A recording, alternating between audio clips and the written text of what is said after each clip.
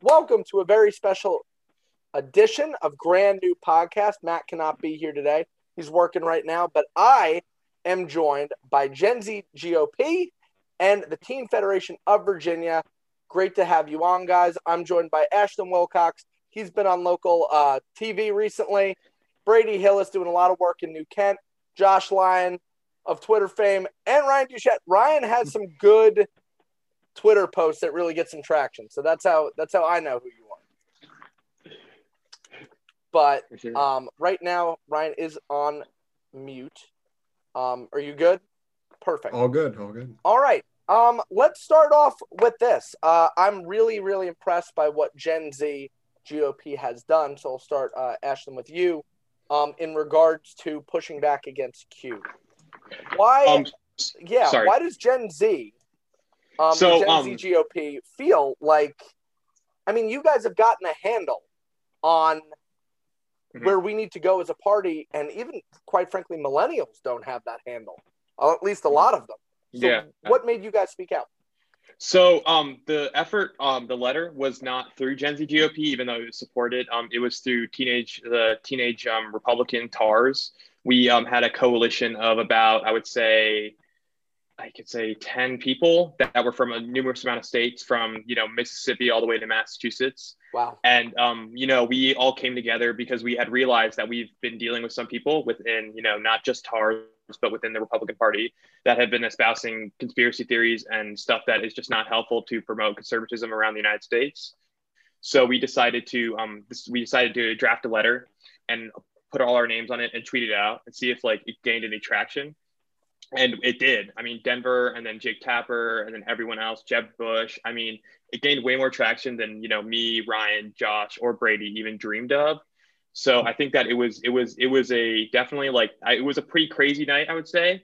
Mm-hmm. And then in regards to Gen Z GOP, I know Ryan can speak on this. I think that our effort has definitely seen since January 6th and some of those certain events, we've definitely seen, a growth in people being interested and understanding that we're not, certain organizations that that are just going to do this thing. We're actually pushing for real change within the party. So I think that people are starting to recognize that. And I mean, just from me being the outreach coordinator and directing a lot of recruitment within the org, I've seen numbers go crazy. So many people are super pumped about the needed change, obviously, within our party. So yeah, I'll leave that there. Okay, yeah, Brady, and I've known you for a little while now, and what you've done in New Kent, and I won't name them, but there definitely are a few figures that were in TARS that were espousing crazy conspiracy theories. So is that why you really felt personally responsible to speak out? Because I mean, we really have to figure Gen Z and millennials, I believe, according to certain polling, only 18% of us identify as Republicans. So is that why, especially in Virginia, Brady, you decided to direct TARS in the right direction? Yeah, definitely. Kind of the big reason this happened is there were some leadership changes in another state that a lot of us didn't like. They had some people on there that endorsed kind of the conspiracy theories, and some, congressional politicians that were have gone down that route in the past and presently going down that route. So that's kind of where it all came from. We all got together. I think it's from about 6 federations: North Carolina, Massachusetts, South Carolina, a few Georgia people, Mississippi, and then of course Virginia. And we kind of came together, wrote a letter, all signed on to it, like Ashton said, tweeted it out. We've had issues in our own federation with some people that we thought were good people, and it turned out they weren't. So we had to kind of cut them loose. I think mostly the reason we wanted to do it was because we want to take a stand against something that shouldn't even be needing to be taken. It should just be a given thing that conspiracy theories shouldn't be in our party. And it's unfortunate that some elected officials, and even some would say our former president, have kind of condoned those, or not, or been silent about some of those conspiracy theories, like QAnon. Yeah, and it's definitely disappointing. Josh, what has been your experience in this whole thing? Because I've seen you're very vigilant on Twitter against this type of people. So the way I feel about Q, is at the end of the day, it makes normal Republicans look bad because there's that really conspiracy-driven wing of our party that's really into it. So when it comes to like moderate voters, they'll look at those Republicans and be like, oh, that's a normal Republican, somebody who believes in all these nasty conspiracy theories. Yeah. And it's really just it turns off the swing voters, right? So there's really no way for our party to continue to grow if we don't cut ties with that wing of the party, because it just makes us look bad in front of like undecided voters. Well, so that's kind of my take on it. We have to keep in mind, I mean, it's not like this hasn't been done before. Yeah. This has been done by, before these people became really a part of our base, they were the Dixiecrats. The Democrats kicked them out. So if they were able to do it, we can too. Amazing Republican leader in Charlie Baker. Have you seen kind of the fervent radicalization of the party that we have witnessed down south happen in Massachusetts, or no? Yeah, so something you may not know about me, I actually used to live in Northern Virginia. So I lived in Vienna for a couple of years and left in 2018 and came up to Mass. And about that time, Virginia started hitting the gutter with its politics. I left a week after Corey Stewart won the senatorial nomination. So it was kind of cool to go up to Mass where things were still normal. However, that did not last long. I do think when you have a moderate Republican in a blue state, people often bring out the word rhino. Yeah. And then a lot of the governor's supporters, which easily outnumber the Republicans who think he's a rhino, they just stop associating with the party altogether because they don't need to. In Massachusetts, it's a lot easier to get elected as more of a conservative Democrat than it is to get elected as a moderate Republican. So it doesn't always line up. That being said, we do have a moderate Republican governor who's overwhelmingly supported, even still in today's party. But some of the party leadership doesn't always embrace that sentiment. Okay, yeah. So, I mean, and we see this.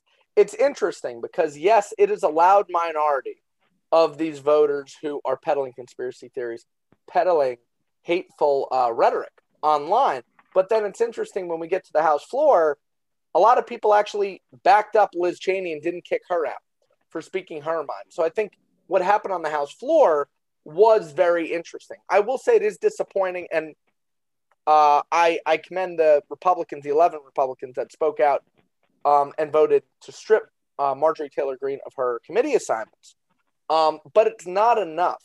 So with the youth, how do we, because I feel like with the millennials, with Gen Z, there is an element of people conflate conservatism with online trolling.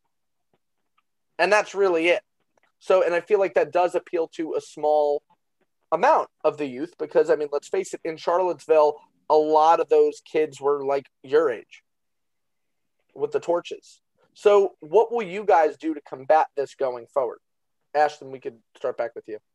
I think that, like, to combat this, especially with online trolling, I think that, like, right now, certain figureheads that are very loud on social media that a lot of, I would say young conservatives attract themselves to, I'm not going to name names, but you know who they are. Mm-hmm.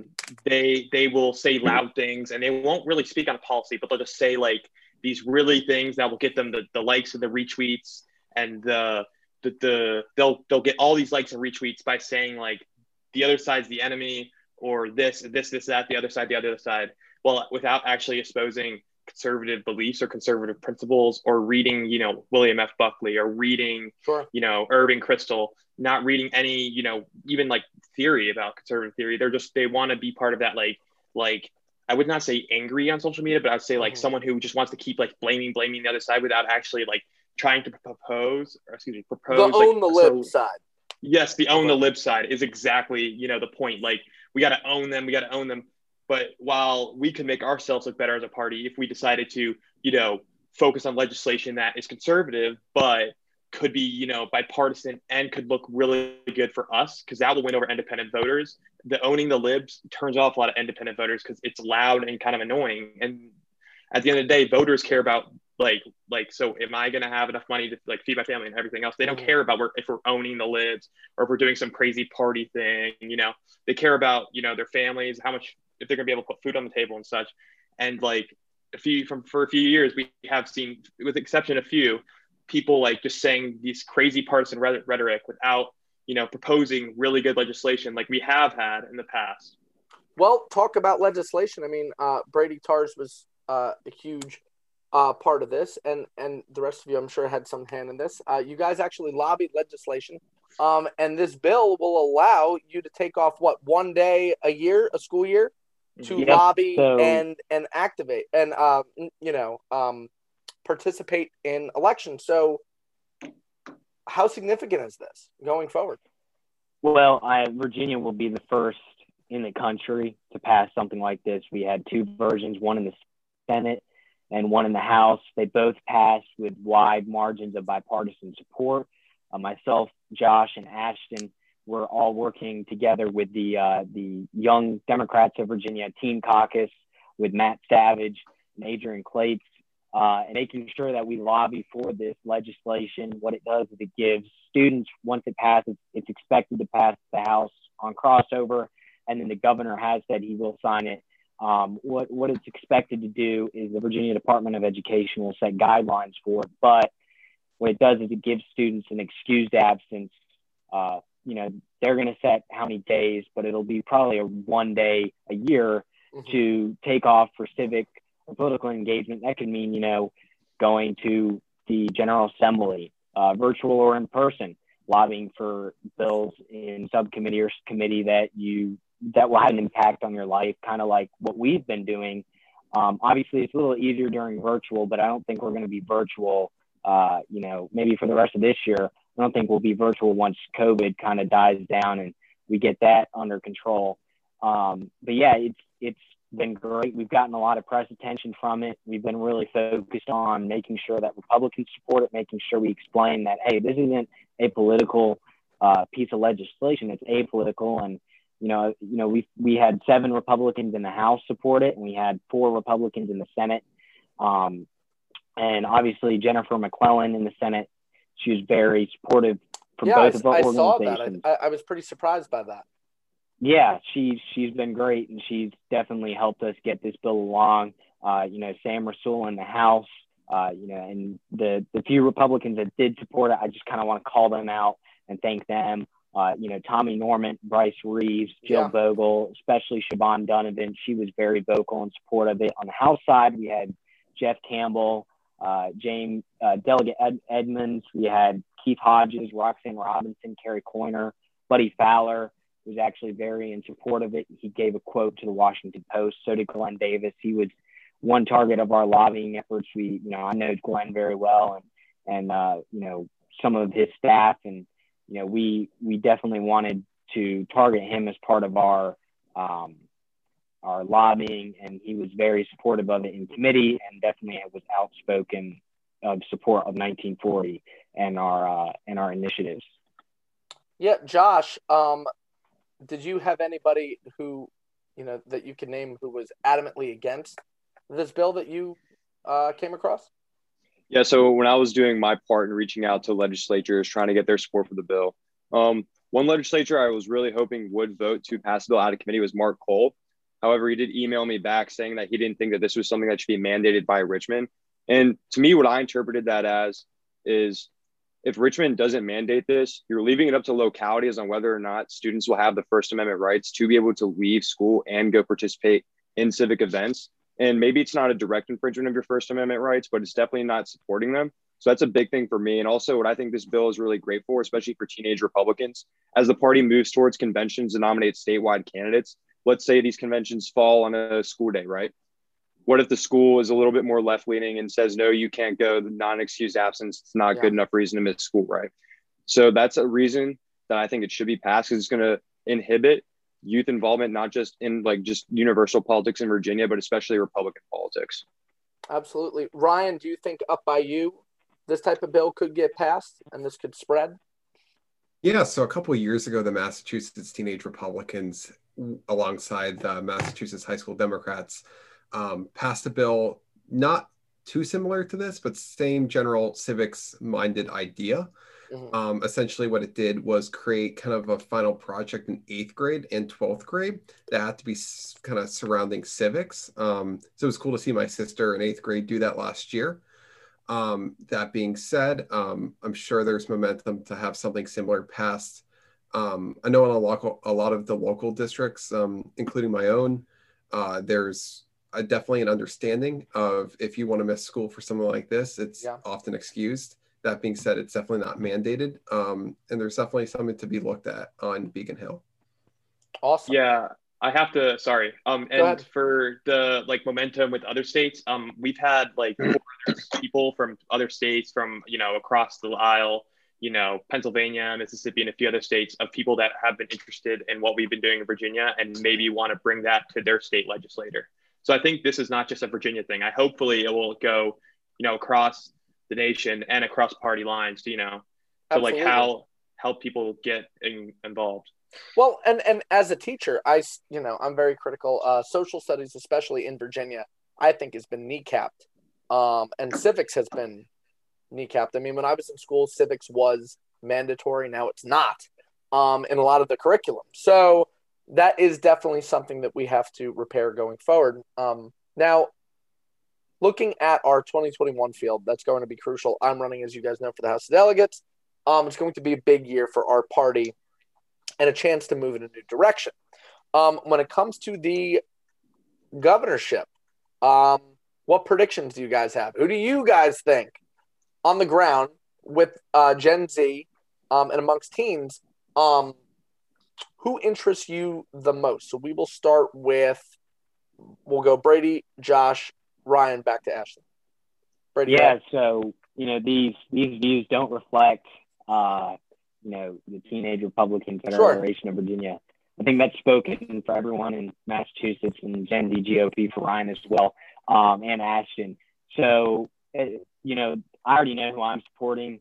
And, kind of the person who I saw was the person that was advocating for youth is Kirk Cox. He's got 30 plus years of winning. He's brought forward, he's brought actual initiative forward for getting schools reopened.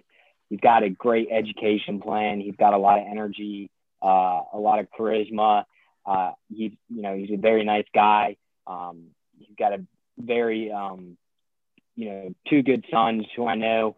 And I think he's the good mix of conservative, but as well as with some good ideas, some good policy, accomplishments and a record to back that up that can help him win not only a nomination, but that can help him go up against someone like Terry McAuliffe. He's got 30 plus years of fundraising, and out of the current field, I don't see anyone else who, can stand a chance against any of the Democratic nominees or candidates, potential nominees against, I think Terry McAuliffe is going to be that nominee. And I think the only person that can go up and, kind of go up against him is Kirk Cox.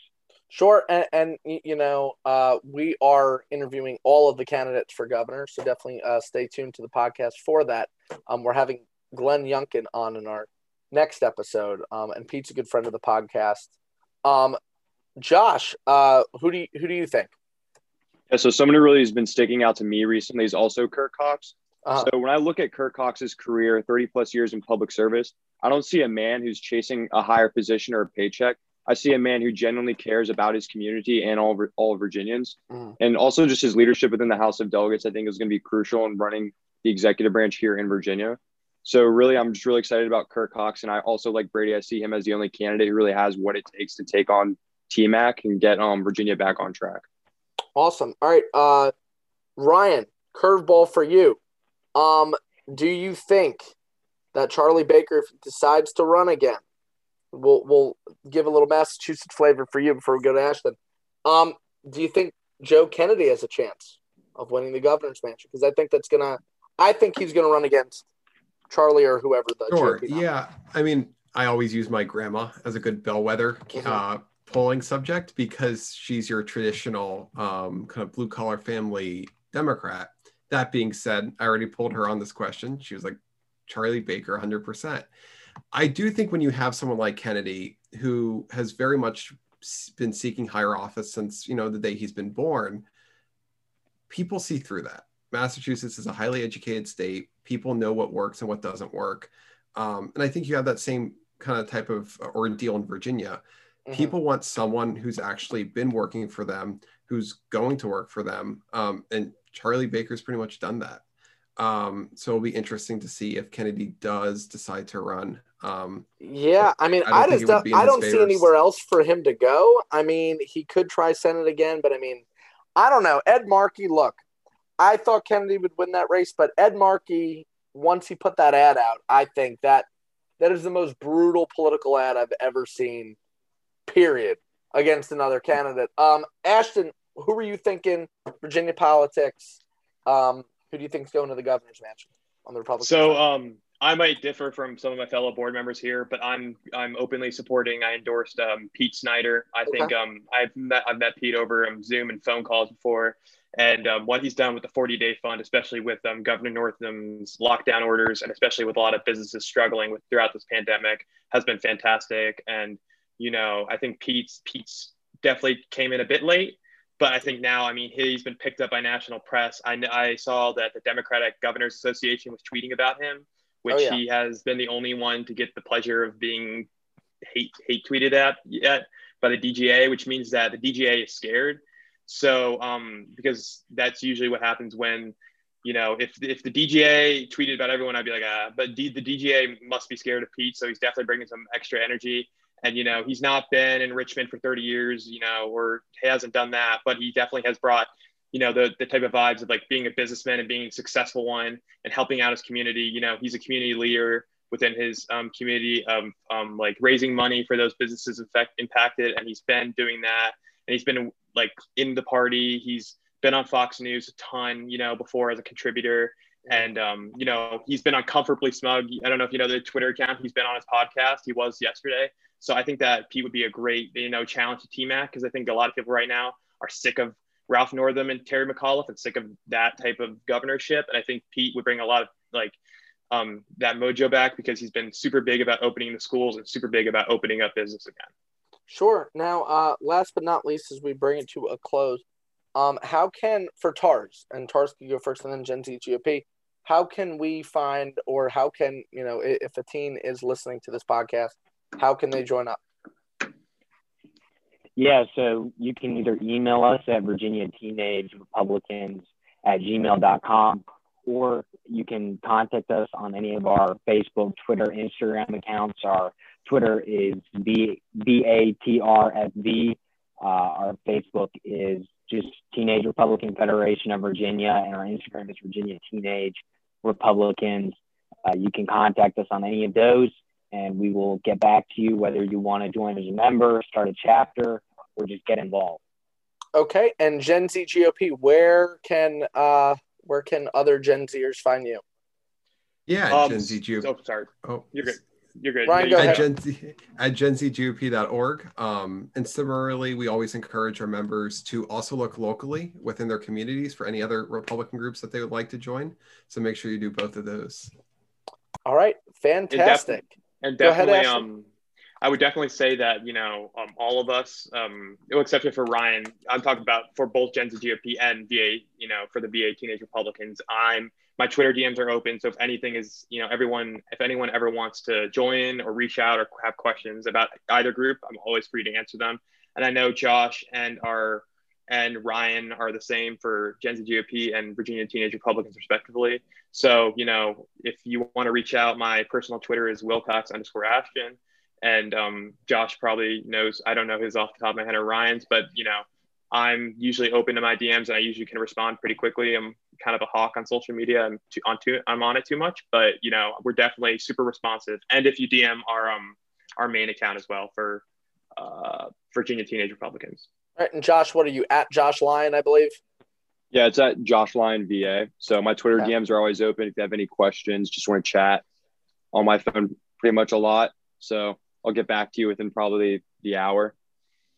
Okay. All right, fantastic. All right, guys, thank you so much for coming on. I'm very hopeful of the future of this party, and keep up really the hard work.